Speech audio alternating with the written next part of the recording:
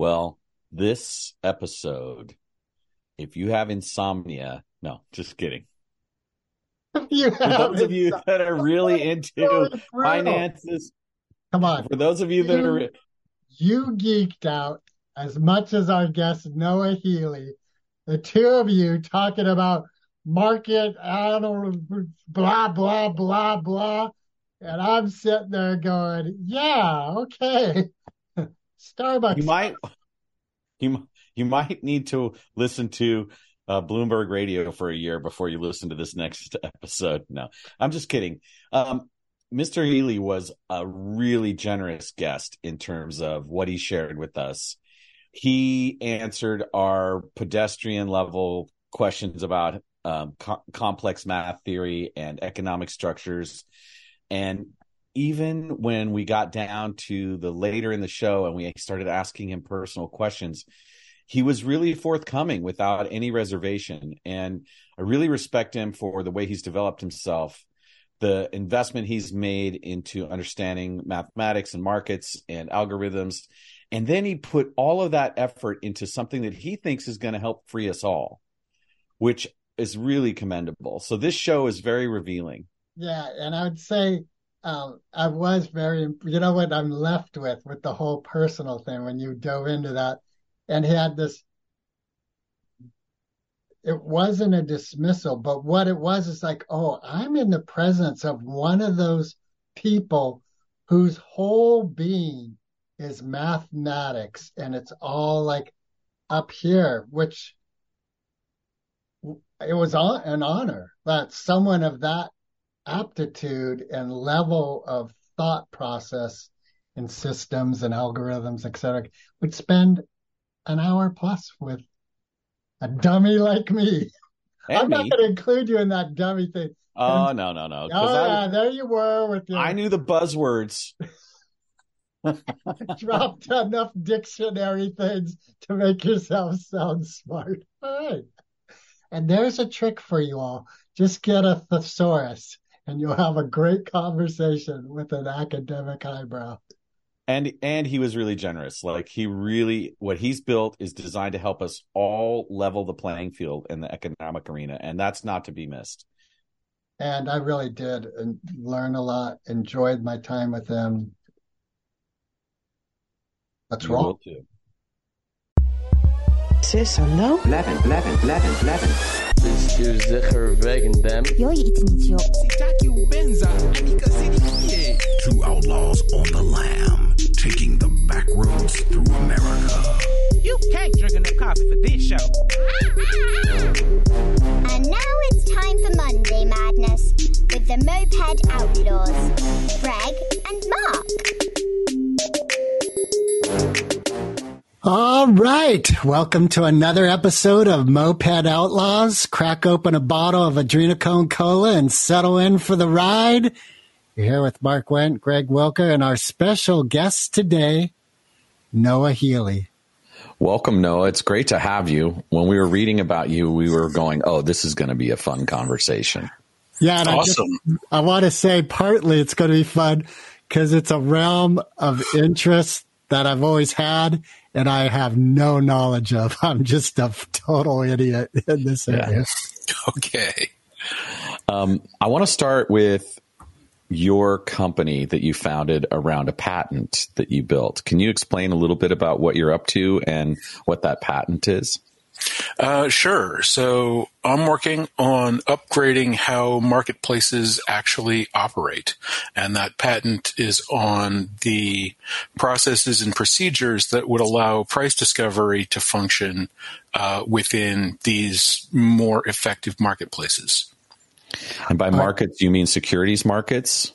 So the financial markets in general, yes, but I'm dealing with a subset of existing financial markets. I'm dealing with those that have a distinct group of producers and consumers. And so some securities like equities aren't a good fit other securities. For example, most countries and most blue chip companies don't rebuy their own bonds. And so the sort of selling market of bonds works very much like the kinds of markets that I'm talking about. Some kinds of currency trades aren't appropriate. Some kinds of currency trades are appropriate. And then the commodity marketplaces, virtually every physical commodity is produced in order to be used by somebody else. And those are a good fit for the patented element that you created. Let me specify there, the patent's not a done deal yet. They've accepted it twice, but they've rejected both of their own acceptances for increasingly insane reasons. And I'm going to have my day in court.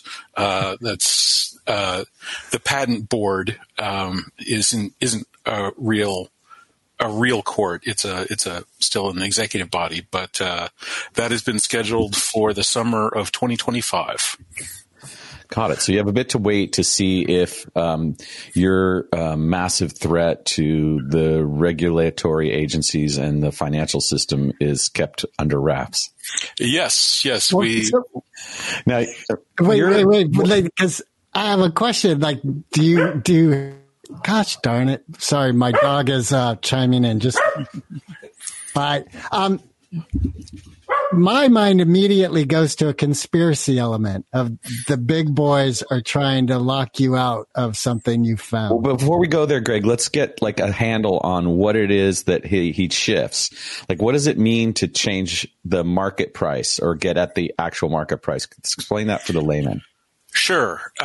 So the way the marketplace presently works is essentially there's two sides, the buyers and the sellers, and both sides are put in a big line.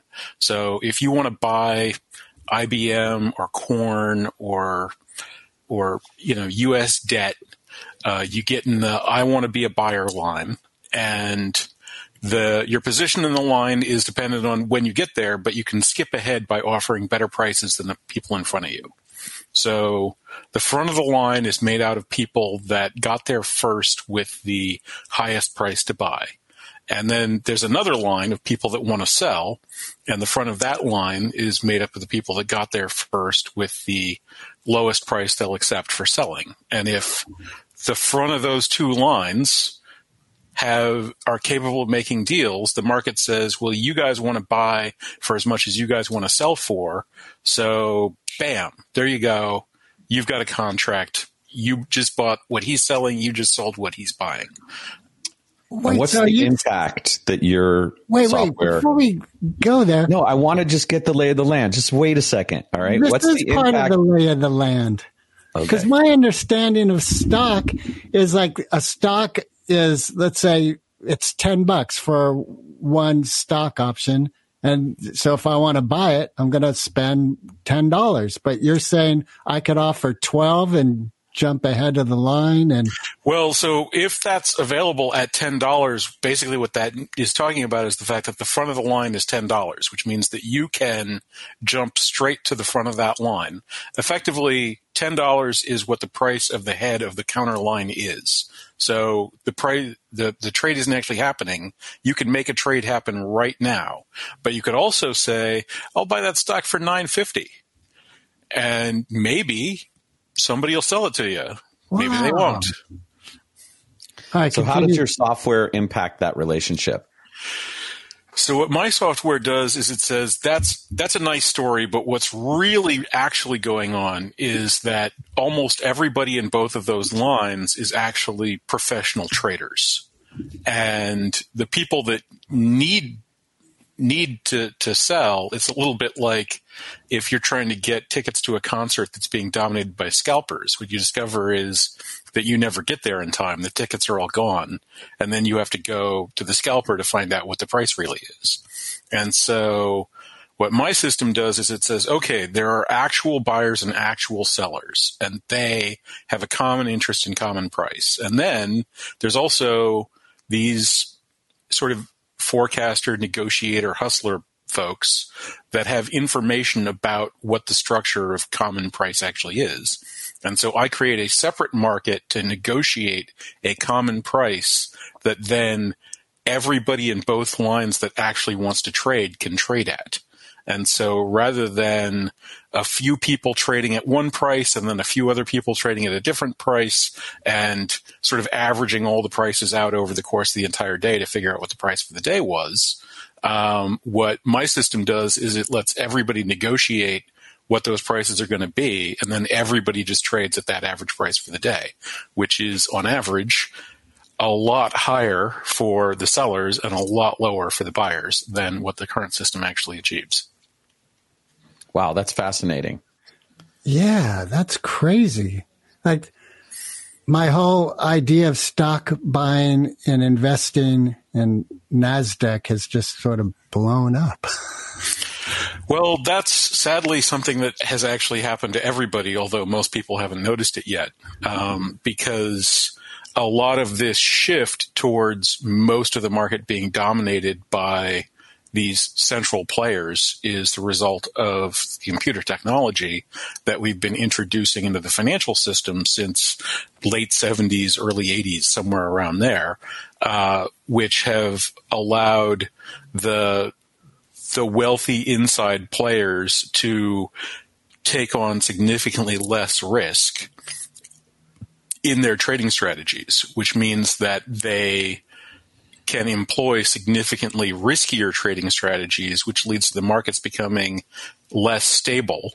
And then that makes the retail players more willing to take worse deals, which causes the entire financial system to grow as a segment of the economy, which is what we've been seeing since the Carter administration. And what's damaging about that? Well, because energy you spend figuring out what to do isn't energy that you spend doing things. So the financial system isn't innovating new forms of economics. We're still trying to, get food from farms to grocery stores. We're still trying to get oil out of the ground and into our gas stations. We're still trying to get electricity out of the power station into our house. And so if it used to take, say, a nickel out of each dollar, and then it starts taking 10 cents out of each dollar, then basically everybody is a nickel poorer per dollar spent to get the same kind of outcome happening. And that's the result of the markets for the stocks and the bonds and the things that those companies trade. Yeah, exactly. It's basically corporate valuation that does this process. That's a big piece of it these days. Yes.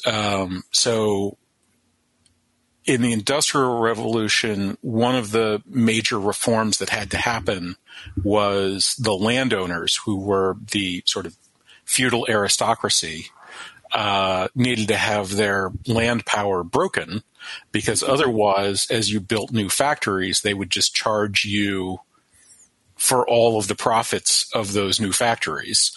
And so we have seen in agriculture, for example, a 10x increase over the course of the last quarter century in per acre productivity across basically every kind of food stuff imaginable. And you still hear stories about the failing family farm, and farm profits haven't really improved in that time period. Well, all that productivity gain has been chewed up by various service providers and financial industry encroachments that have basically been able to figure out that surplus was there and charge rents to take it. Yeah, so things like how much it costs to get your tractor in terms of buying the money, how much you pay in fertilizer fees, feed fees, transportation fees, horizontally structured companies can leverage their positions to take up little slices of each of those pies, right? Is that kind of what you're saying? That's a very big one. A dramatic example exists in the beef industry, where the industry is effectively dominated by a handful of companies that have completely aggregated the slaughterhouses. And so they've done so well that they've essentially just relegated the actual beef markets, which still sort of exist, as a kind of a sideline. And as a result of that, there was an incident several years ago where there was only a single contract traded in a day. That one contract moved the entire marketplace by, I believe it was over 10%. And that caused the market trading to be suspended for several months while people sort of figured out what was going on. So, imagine if one person sold one share of stock on the New York Stock Exchange and the Dow Jones Industrial Average moved by 300 plus points. Wow. What sort of impact would that have on the general economy? So does your software level the playing field for the common buyer or the commons? Absolutely. So the entire point is that what we've been seeing is a spread between the productive parts of the economy. So we've got factories and mills that require raw inputs, and then we have people that produce those raw inputs. And both those factories and those raw producers are becoming radically more productive, but our economy is not growing at the rate of their increased productivity. And that's because the business of connecting those two has become radically more profitable or revenuable, and that's actually led to significantly less productivity across the entire economy. So what you're saying is the middlemen are bending us over and wrecking our country. Yeah.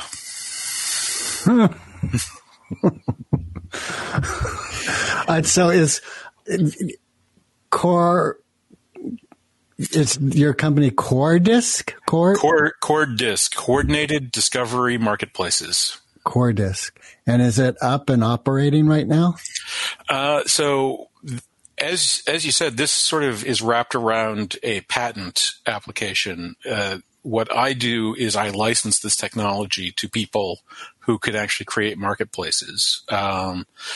There are 3 people scattered around the world that are attempting to create marketplaces that incorporate this technology. There's a handful of other people I'm having conversations with. There's a few other interesting opportunities, and I basically spend my days prospecting for other interesting opportunities. But sadly, no current CDM is in operation. So who would be your ideal partner that might be listening to our show?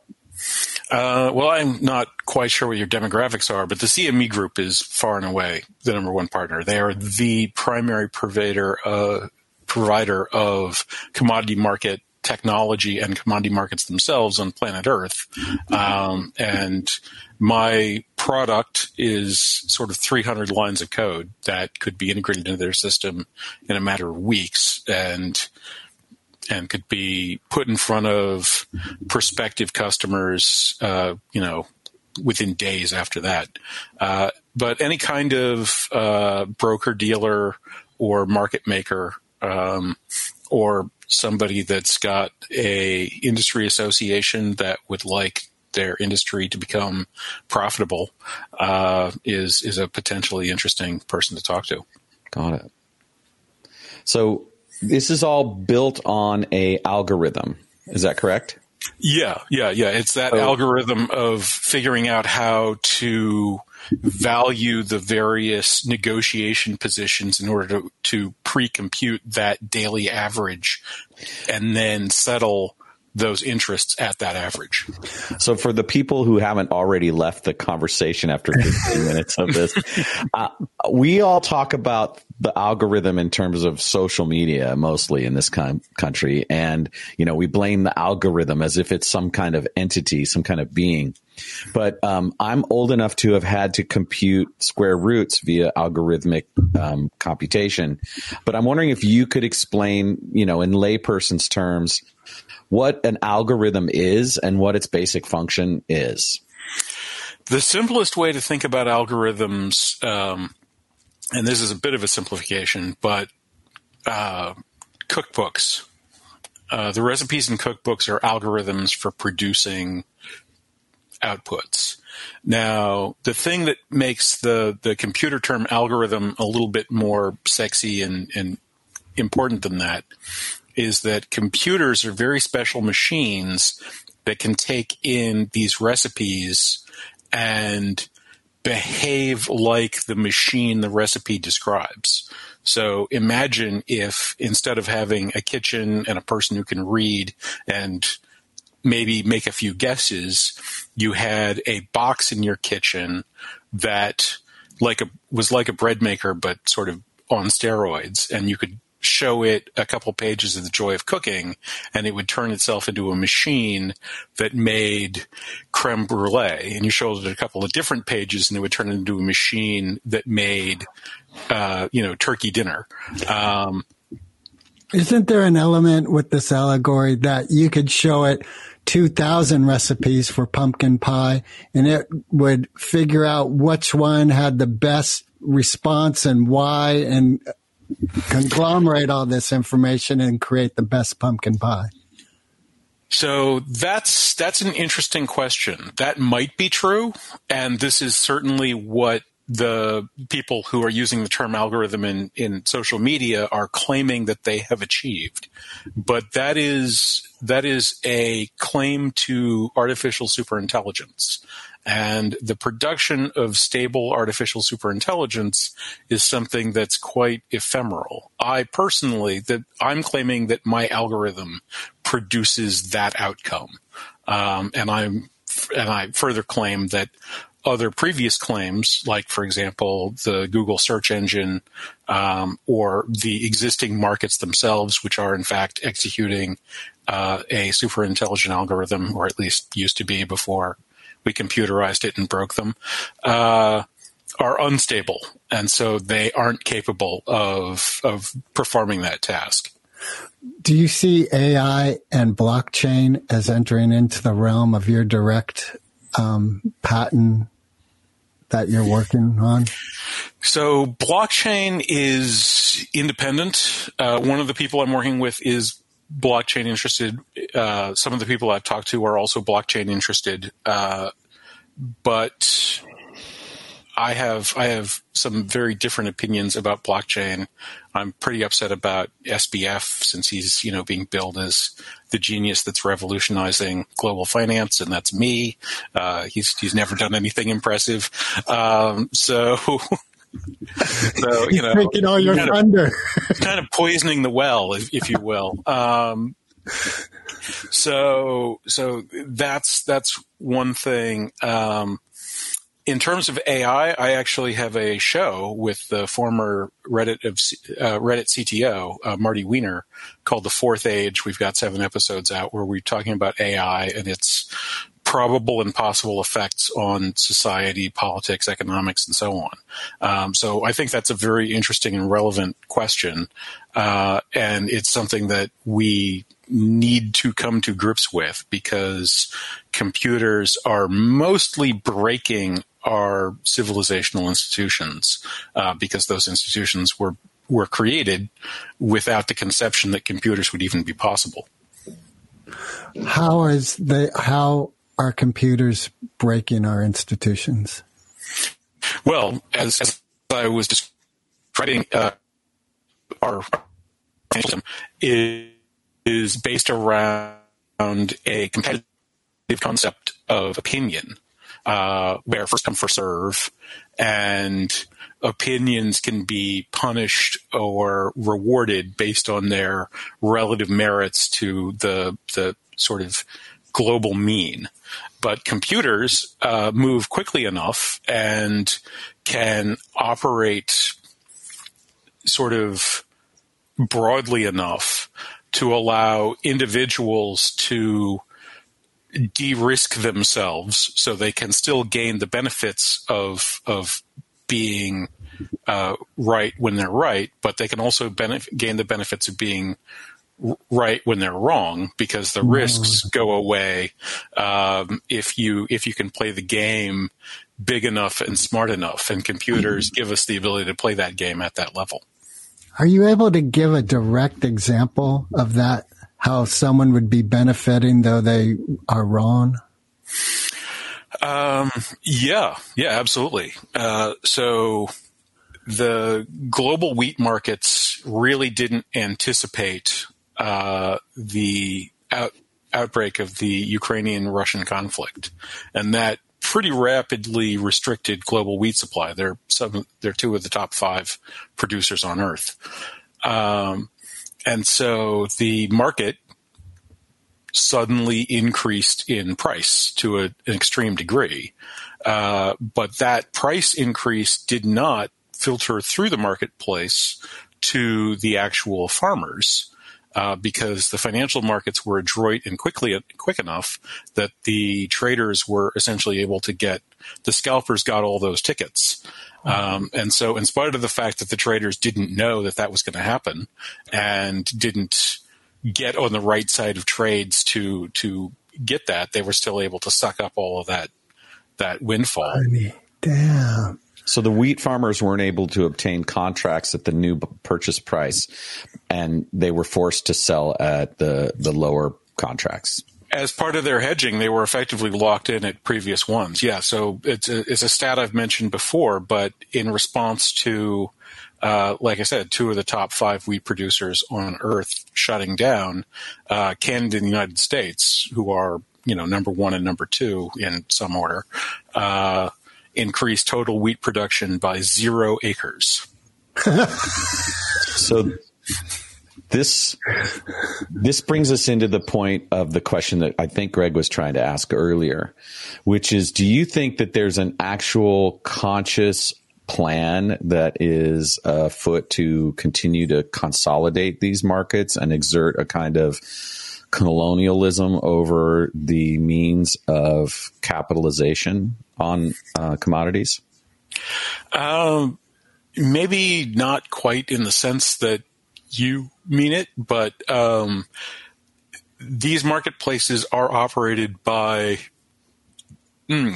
public companies, and those public companies have CEOs whose conscious plan is to grow their industry, and it is a structural property of the existing market design that the biggest wins, and that's all there is to it. So, for example, there are regional marketplaces. France has its own commodity markets, and there's a French butter market, and there's used to be Wisconsin, but now it's all in the Chicago basket. There's a Chicago butter market. And when France and Chicago disagree about the price of butter, it's because France is wrong. And they change their mind and say that butter costs whatever Chicago says it costs because they're the global benchmark. There are iron markets in the United States. There's an iron market in London.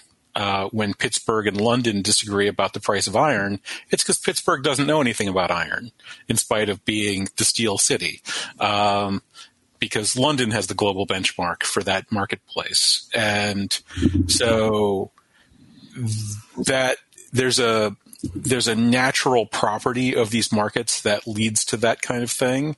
That has linked up with political interests that are trying to increase the sphere of influence of the EU and England and the US and other entities like that see part of their action as economic. And that also combines with companies that, want their stock numbers to keep going up. So their bonuses show up at Christmas. And so,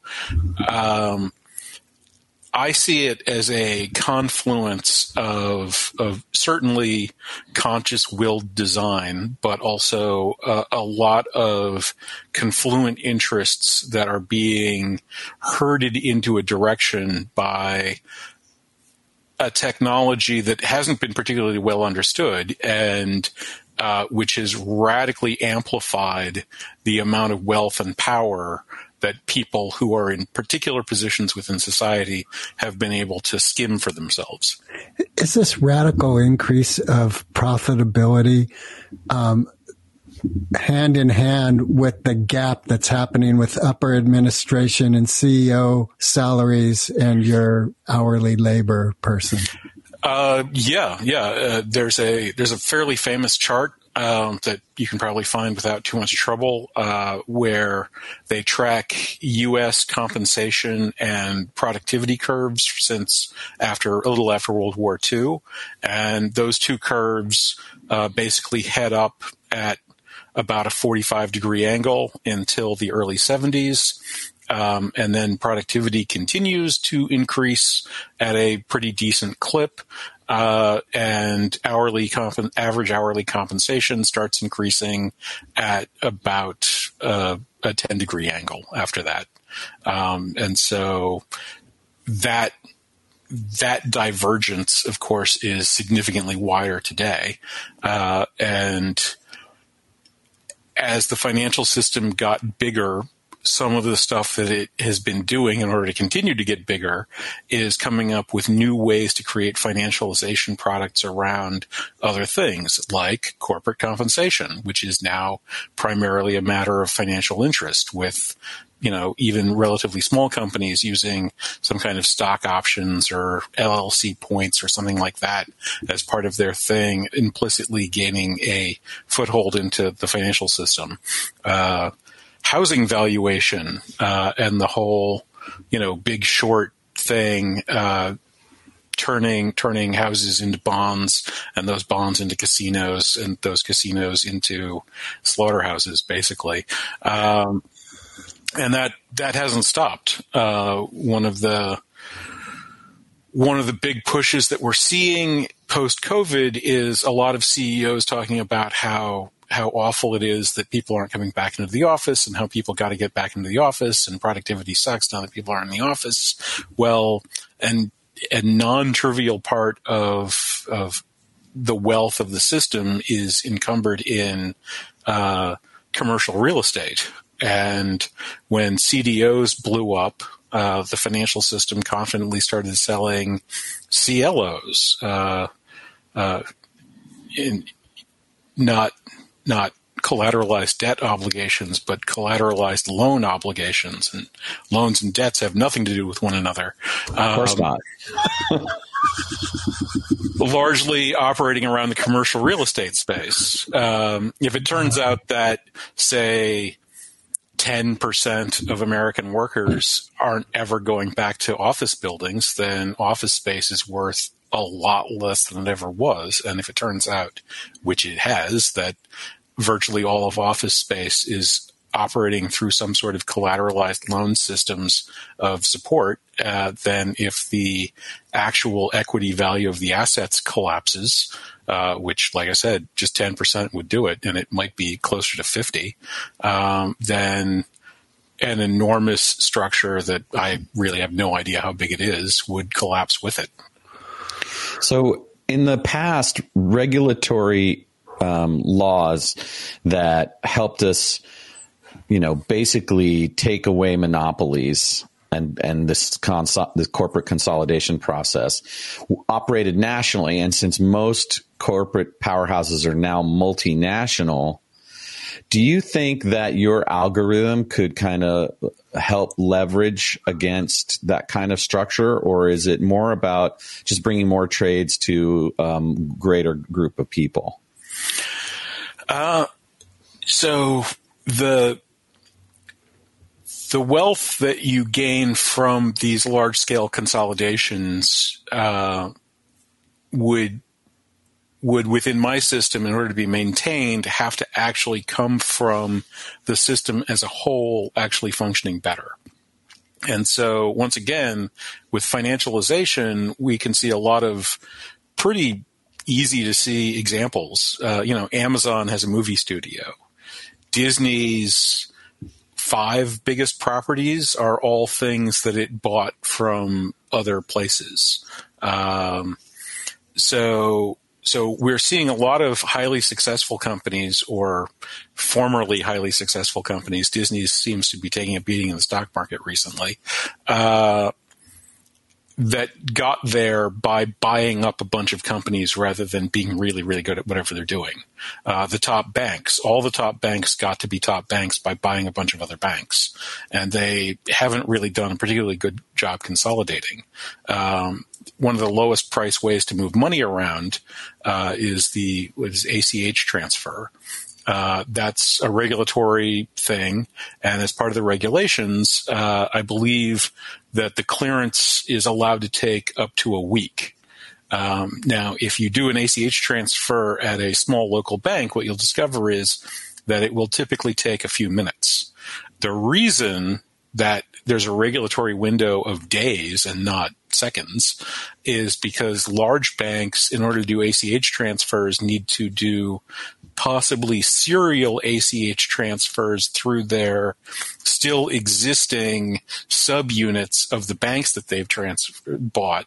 And because some of those banks are operating with technology bases from 5 or 10 or 15 years ago when they were bought, and they've never actually been changed in any meaningful way, the overhead cost of dealing with those internal structural difficulties basically wipes that out.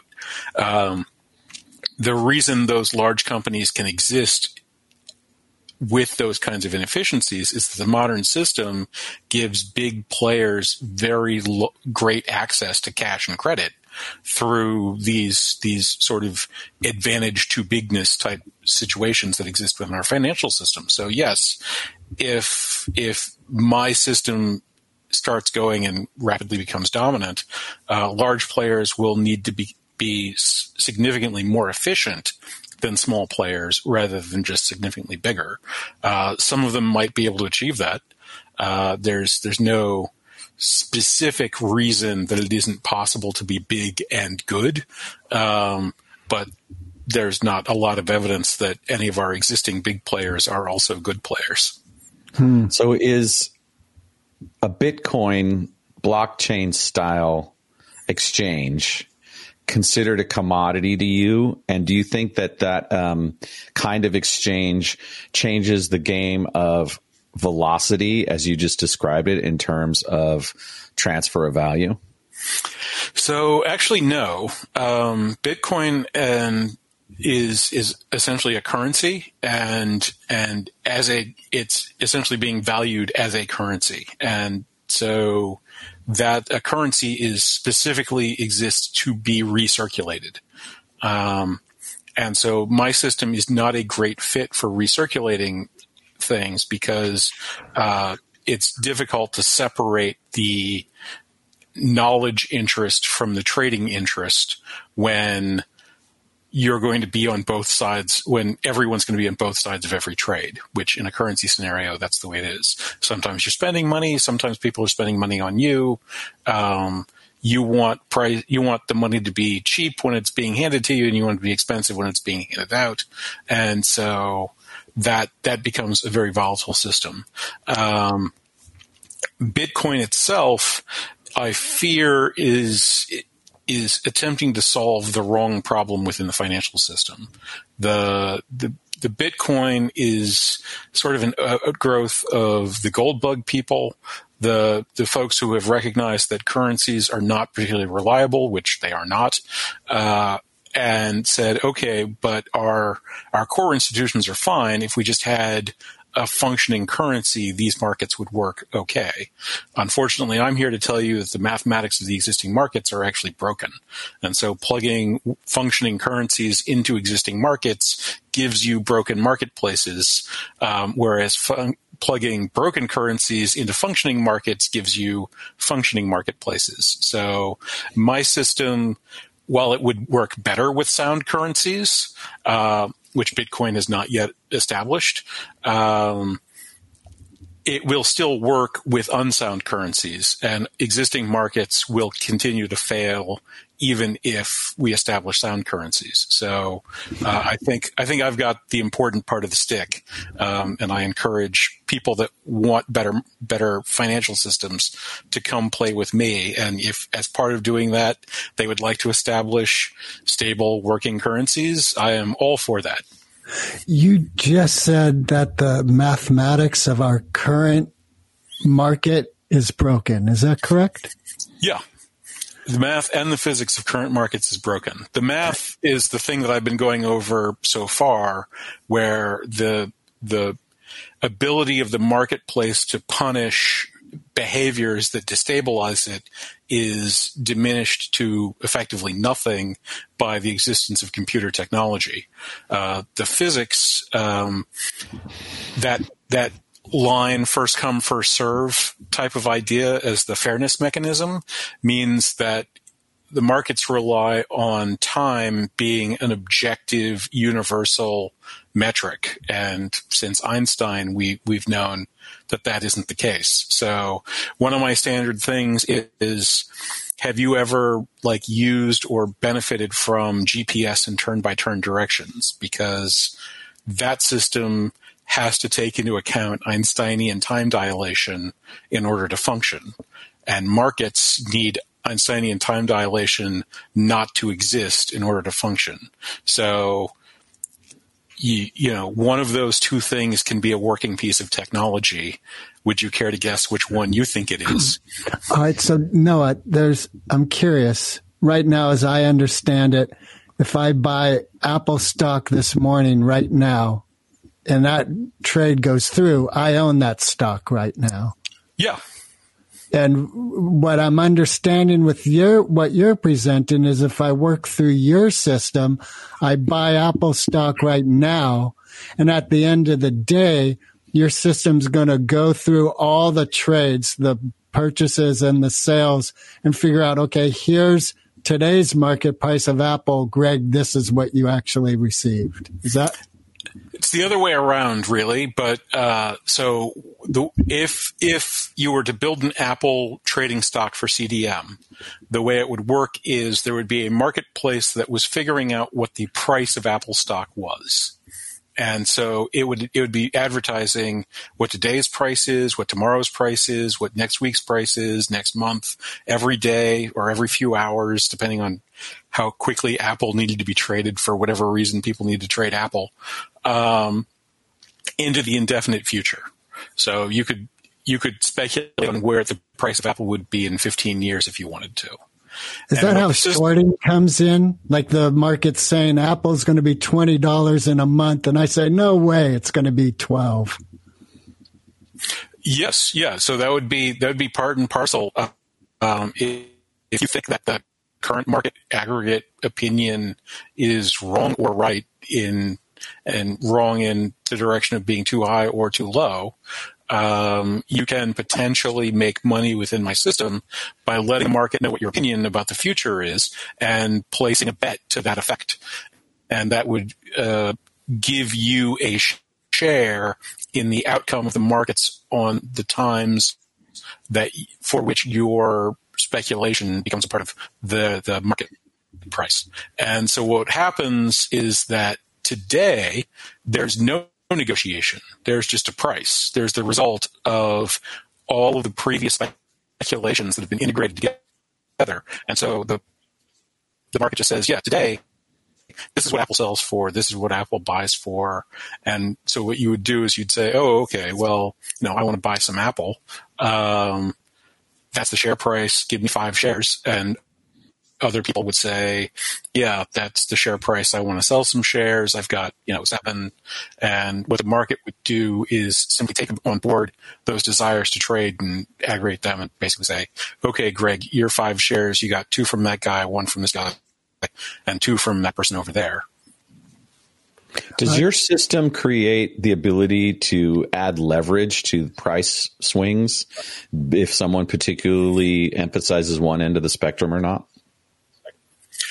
So the leverage actually exists within that secondary market. So what happens is that the money that you spend to integrate your opinion into the system is pos and mutual. So it goes into the kitty, and then commissions from the trades that are generated by that information also goes into the kitty, and your share is determined by how much of the information you provided is resident in the final answer.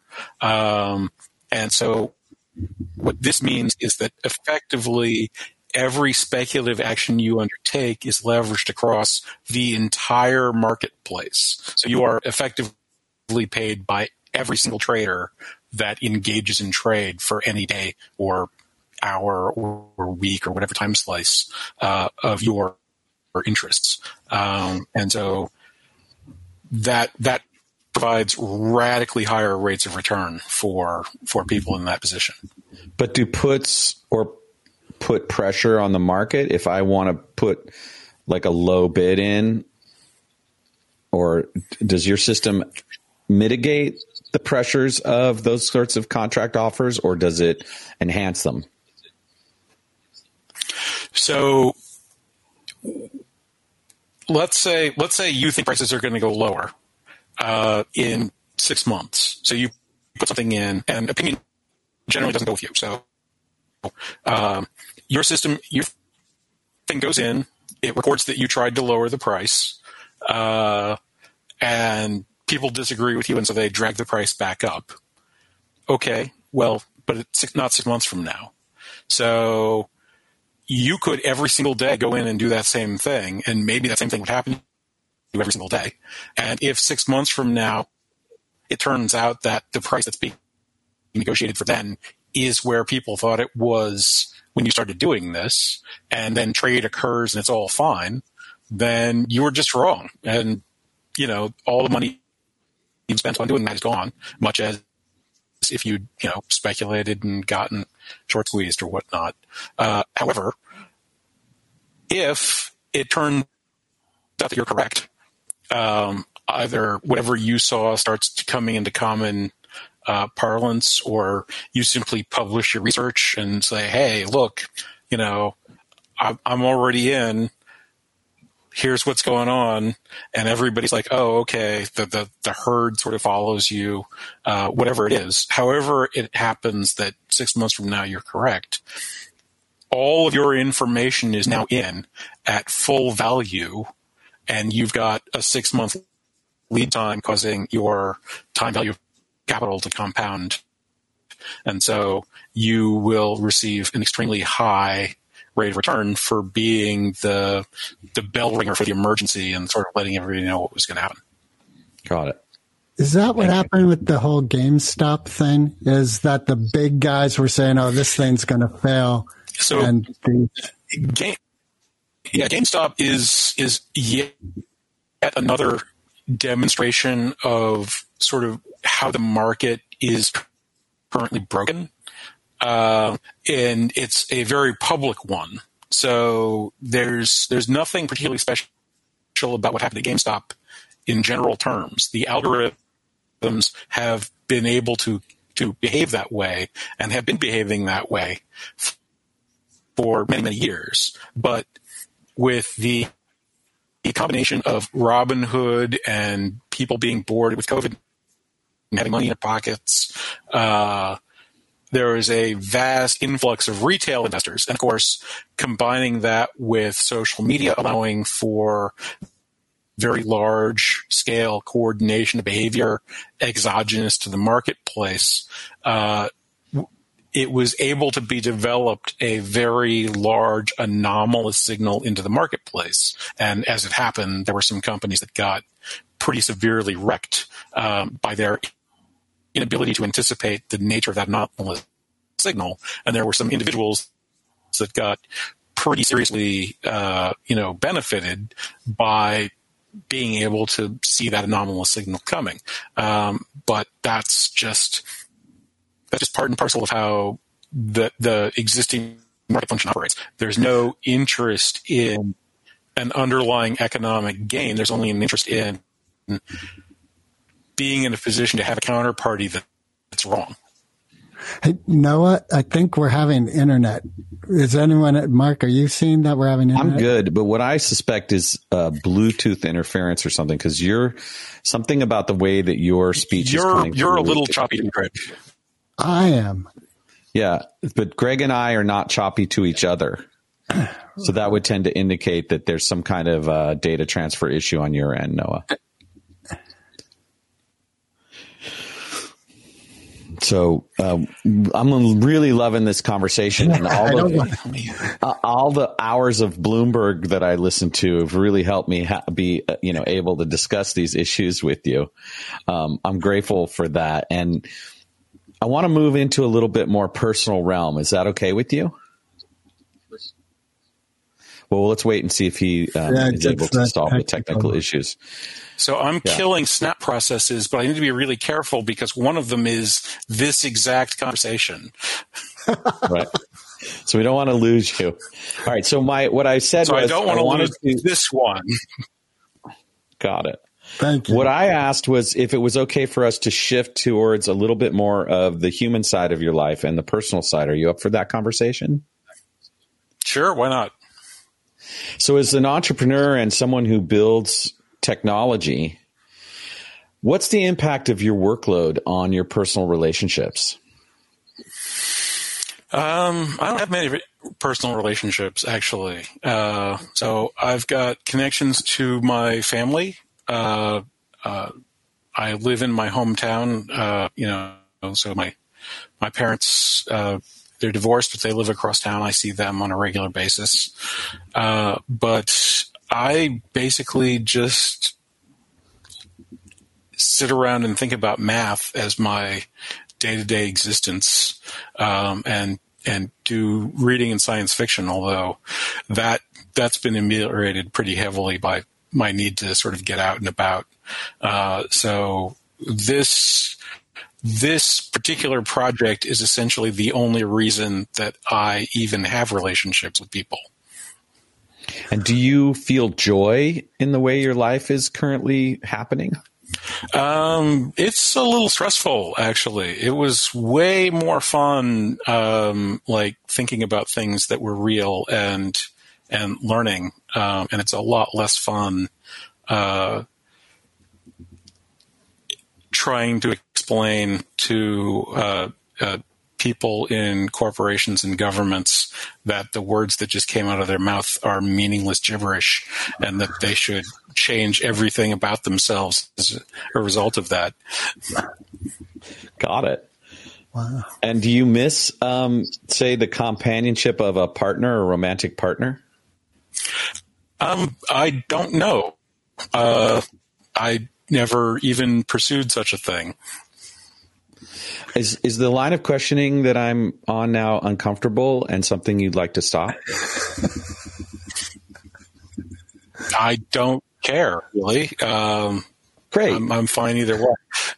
The intention behind it is to connect to the human being behind the brilliance. That's part of what we do in the podcast is we find that element of human people that is the common denominator. And the conversation so far is fascinating, and your devotion to your project and to your principles and to your vision for what you're creating is really amazing. And I'm just really curious now about the human experience you're having. And I'm trying to do that in a way that isn't caustic or creating discomfort for you.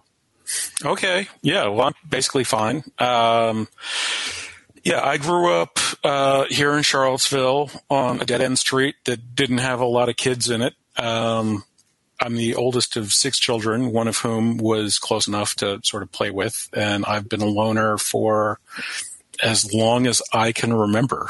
Well, maybe not quite that long. My first memory is my brother being born. I don't really recall myself as feeling like a loner as a 2-year-old.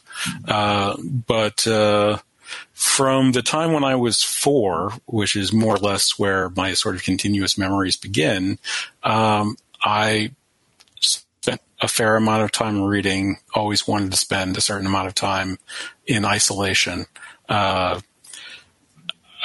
School, I actually wound up starting school a little late. I think the records for my vaccinations weren't properly done or something like that. And so I wound up starting in school about a week later than normal, but you're not missing much in kindergarten. And had a handful of friendships in elementary school, several of whom moved away as a result of the way I am.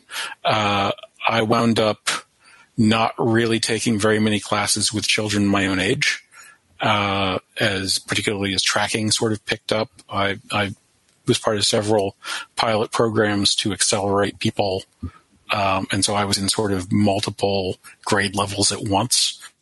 And so that kind of fractured the social picture around me to some extent.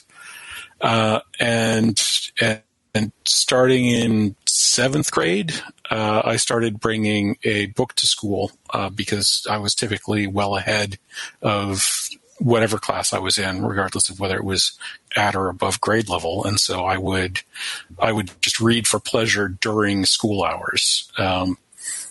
And then occasionally like come out and pass a test. And that was sort of elementary school. College, I went to UVA. I started going to UVA again because of the aforementioned things. I started doing UVA while I was in high school as a full-time student.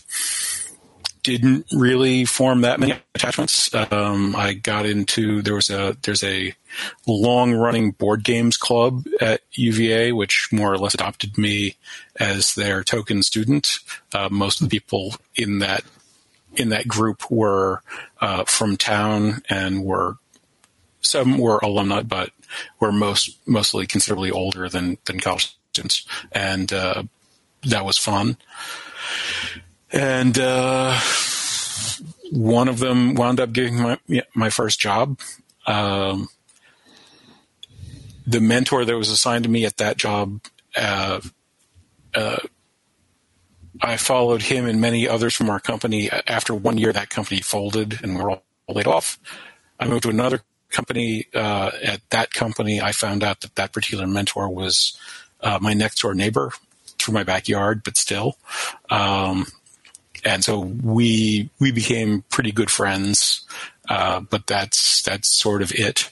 And so just sort of as an example, one of the things I started doing at the beginning of my journey to get this idea into the world was using LinkedIn as a connections resource.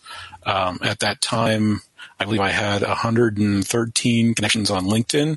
I had worked with somebody at one of my former companies that was a sort of early adopter, and I had accepted incoming invitations from people that I'd worked with at several different locales for about a decade at that point.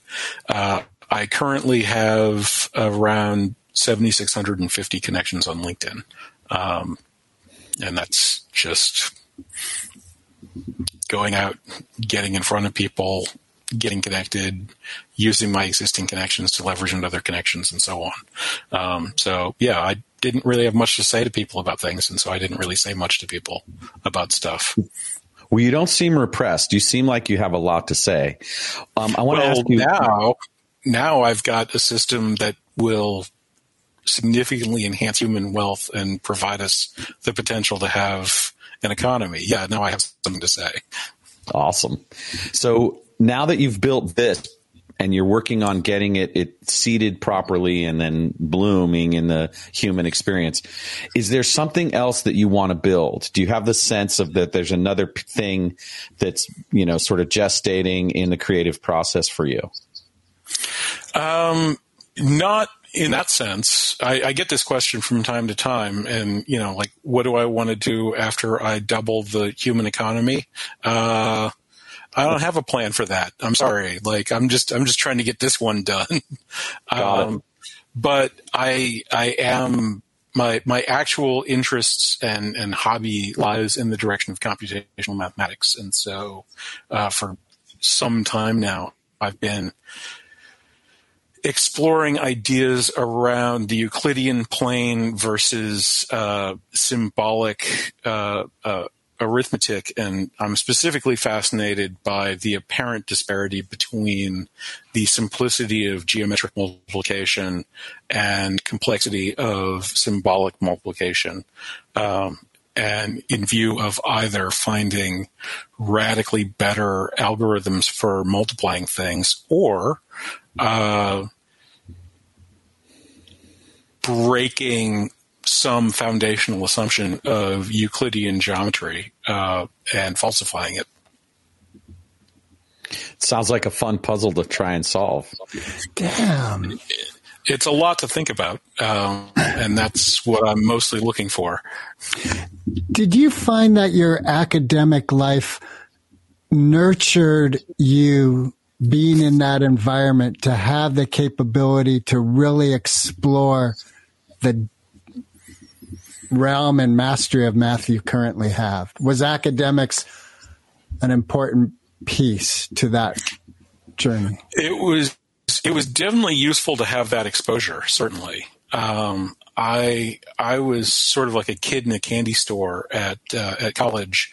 I was in the engineering college where you're supposed to sort of buckle down and approach one specific major, but through a variety of factors, I just wasn't. That didn't happen to me. So I sort of wandered around and took classes that looked interesting or followed professors that I'd had a good time learning from.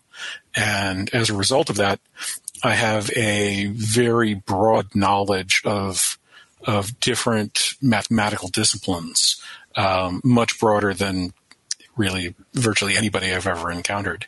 And that seems to result in a lot of insights that a lot of people just don't wind up noticing because they haven't taken the time to study calculus and game theory and information.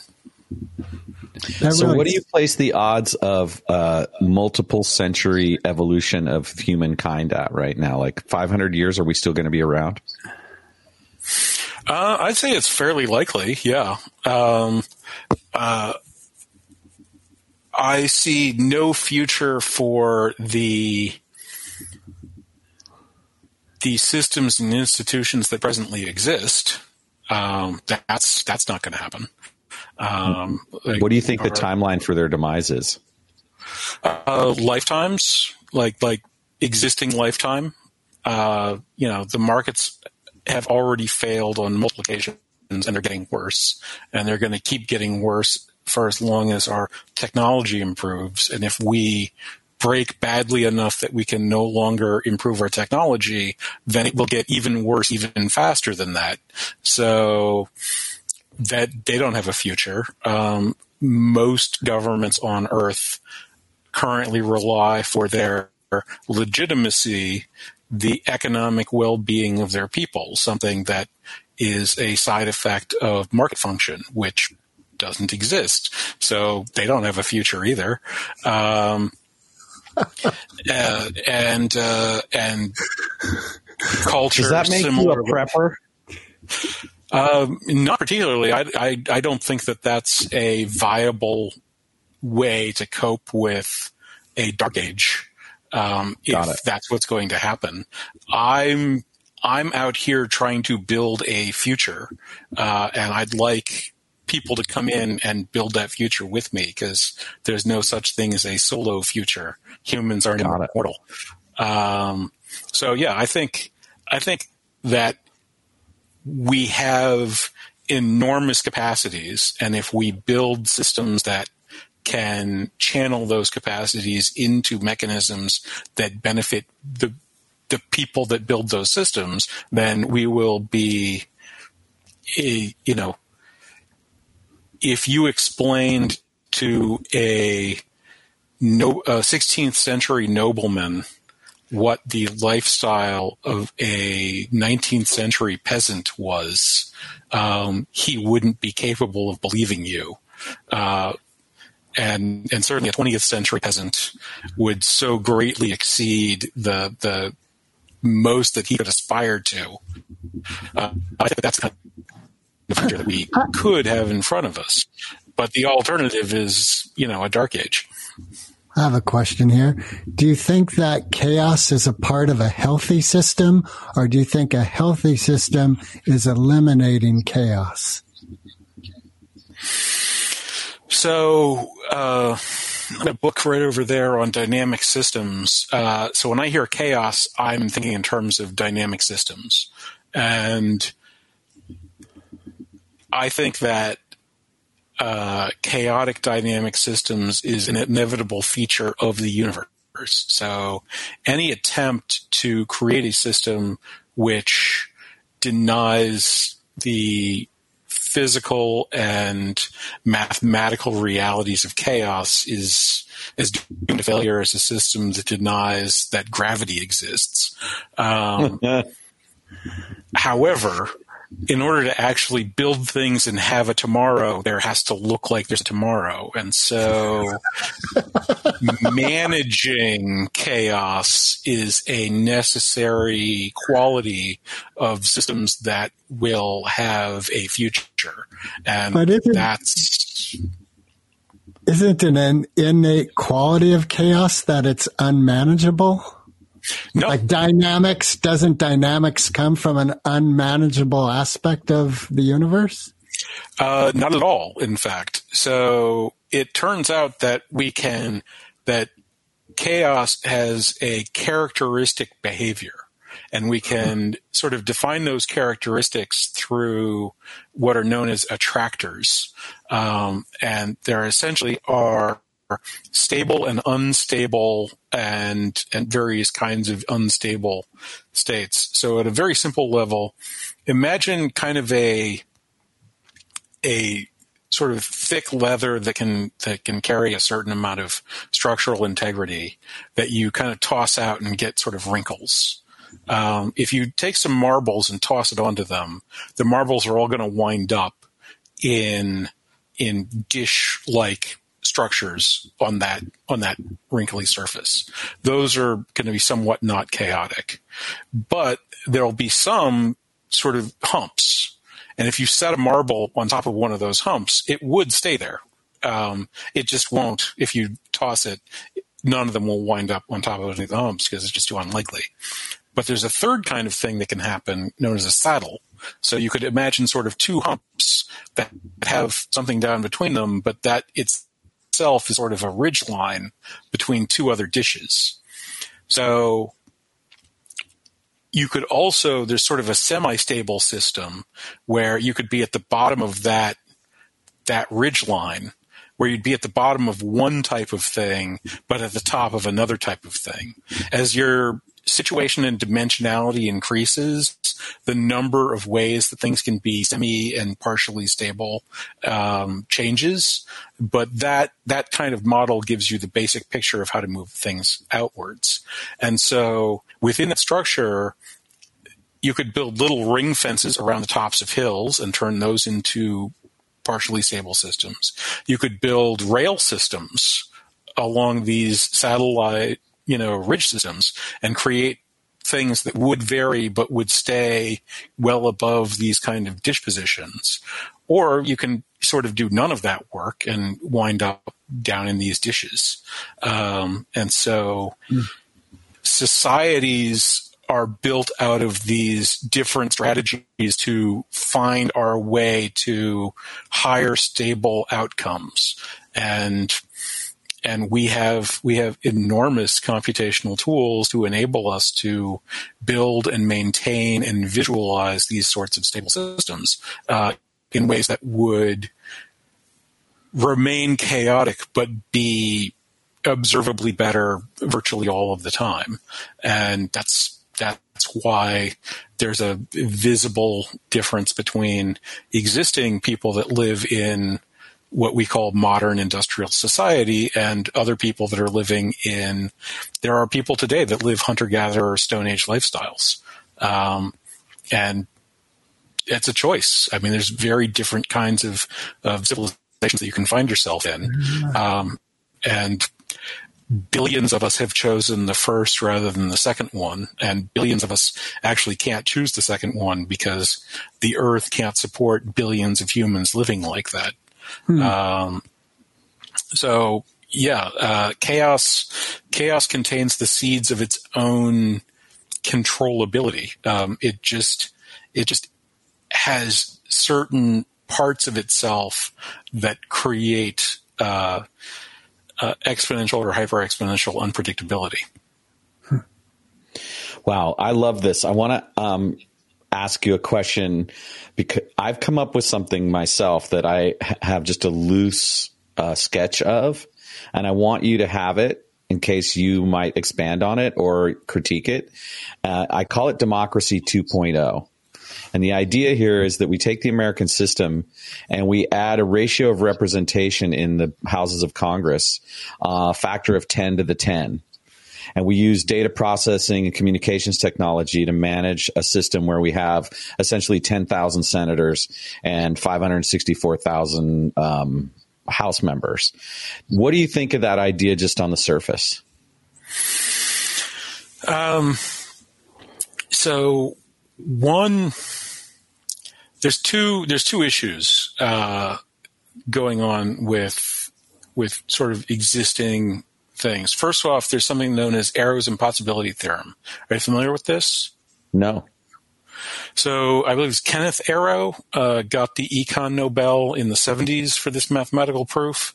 It turns out that assuming there's 5 basic traits that he came up with, which are pretty unobjectionable for what would constitute a joint decision between disparate parties. And he was asking the question, given a group that has individuals with their own interests, is there a decision procedure that they can engage in that produces the group's interest in such a way that introduction of extraneous questions doesn't change the outcome, one person doesn't get their way 100% of the time, some other ones, I'd have to look up all 5 of them. But again, they're all relatively reasonable. It turns out that for groups of more than 5 people answering questions with more than 3 answers, the answer is no. There is no procedure that can be produced that would allow that group to make decisions in its interests. This is rather devastating to the democratic experiment because it turns out that it's simply impossible. However, enormous progress has been made with stochastic tree search, and there may be a sample approximating factor, and your ideas about radically increasing participatory numbers would give us much larger sampling. My personal feeling is that in that direction, the general move probably should be towards greater juryization, where individual juries, of course, not dependent upon to be all wise or all knowing, but if the majority of existing or even all existing political and governmental regulatory questions were put to randomly selected citizen juries that may undergo a certain amount of internal self-selection, we would see effectively the common interest become reflected on a statistical basis in the decision process. Now, the incoherency of such a system in terms of how we would communicate with it is the fundamental problem, and that structure would need to be hooked up to the critical faculty of a sovereign nation, which is its military. And I don't have a good solution for how randomly selected juries could organize an effective military system. But that's I think you're in something there. The supposition is that the presidency would still exist, the commander-in-chief would still exist, but the legislative body would be enhanced, and the ratio of representation would reduce the impact of non-local. It would reduce the impact of lobbying and coercion and blackmail on the legislative process. Well, a quick fix for that one, which is at least as undoable as your proposal, would be repealing, the 17th, and restoring the senatorial appointments to the governorships and legislatures of states. And why would that functionally enhance the way we're doing things? Well, that restores the founders' original intent of giving the Senate and the House different constituencies. So the Senate becomes the specific constituency of the state legislature, which means that rather than lobbying efforts being directed against a senatorial office, they would instead necessarily be directed against the entire public debate of a state legislature. Yeah, I could see that. That makes sense. So repealing the 17th, are you willing to consider as part of your future endeavors that this problem is of a critical necessity to solve, and perhaps put your considerable insight and genius against the possibility of solving it?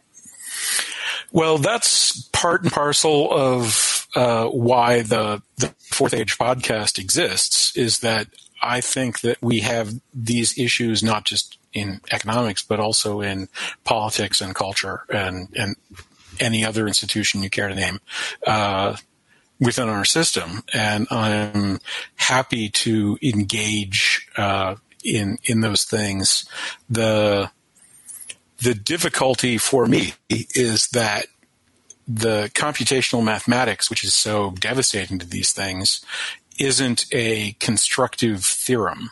The foundational technique of computational mathematics is a non-constructive impossibility theorem. And so the challenge is creating proposals which do not run afoul of incomputability or impossibility.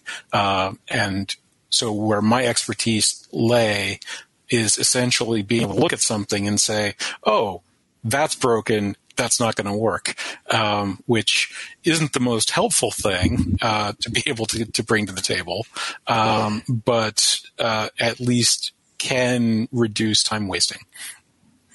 Yeah, and solutions generation is a natural outflow of constructing such a matrix of decision making, because then you limit the anomalous possibilities and can focus then on the actual solutions within that range.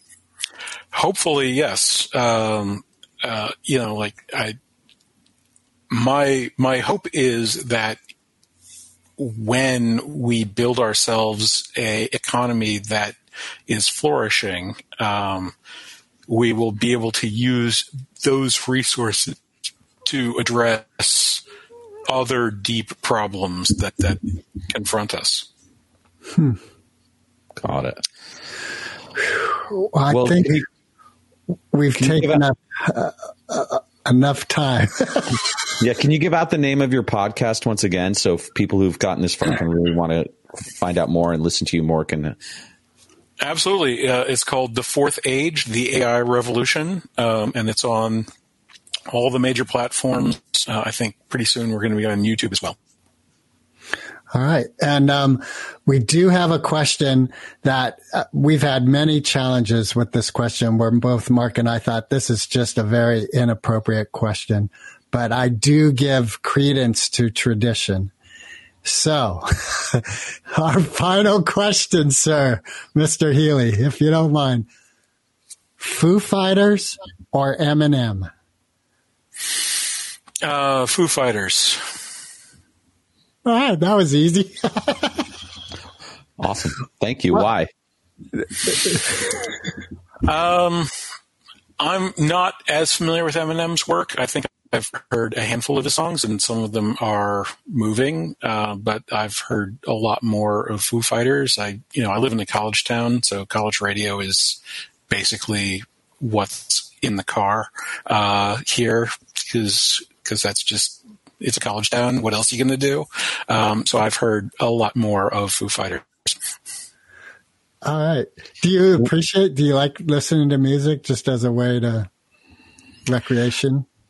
Somewhat. There are a handful of songs I quite enjoy. I'm much more a fan of classical music. Things like the Brandenburg concertos, I'm a huge fan of, as well as some Mozart.